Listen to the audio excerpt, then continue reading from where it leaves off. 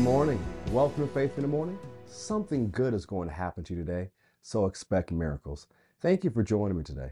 Faith in the Morning exists to help you start today with faith and encouragement. And however you're streaming, I'm so glad that you're starting your day with faith and encouragement. So if you haven't already, make sure you subscribe to our YouTube channel. That's Faith Christian Center with Kerrick Butler. Subscribe to us on our Apple Podcasts or Spotify. You can find that under Faith in the Morning with Kerrick Butler. Well, let's get right to it. Let's start with our 2023 Faith Family Confession. So go ahead and say it with me. Say, I am the salt of the earth. I am the light of this world.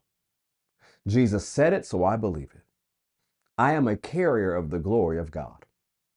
Today I will experience the extreme goodness of God.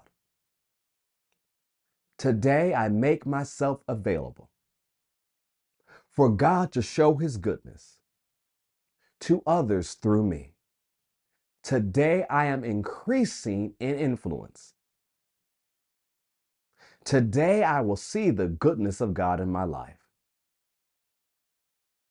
Today, something good is going to happen to me. So I expect miracles. Well, go with me today, Philippians chapter 4.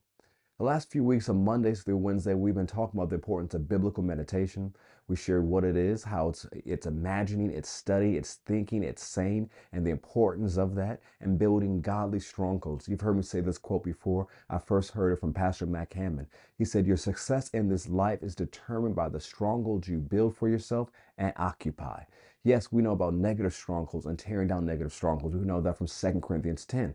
But also, when we understand that concept of what strongholds are and mentalities are, we should build godly strongholds or godly imaginations, godly mentalities, and fill our mind with those things so we can experience the life God has for us. It's important for us to do those things so that we can experience a supernatural lifestyle of faith as well as walk in the purpose that God has for us. When we talk about discovering and walking in his purpose on Thursdays and Fridays. So I want to read to you today from Philippians chapter 4, verse 8. Today I read it from the Message version. I was reading it before I started recording this, and I just want to share this with you.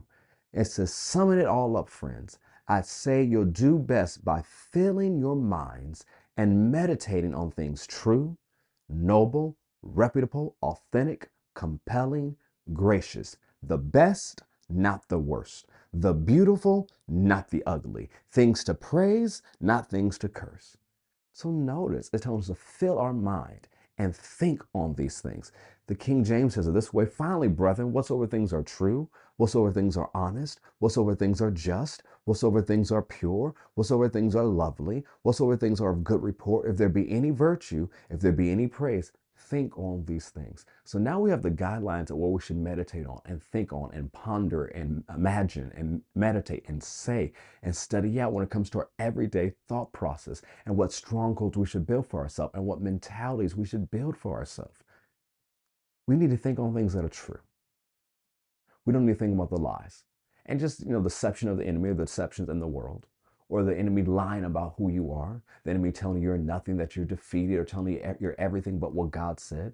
Those are lies. And sometimes those lies have been peddled to us. Maybe it was from a person in your childhood who had authority in your life, and they spoke things against you and against you, what your potential was. And that was years ago, whether you're in your 20s now or your 60s now, and those words are bothering you still. Those are lies. Refuse to think on it. I have a friend, Pastor Kylie Gateway, and she says when a negative thought comes to your mind, you put your hand on your head and say, that's not my thought. Why? That's not your thought. That's a thought from the enemy. That's a lying thought.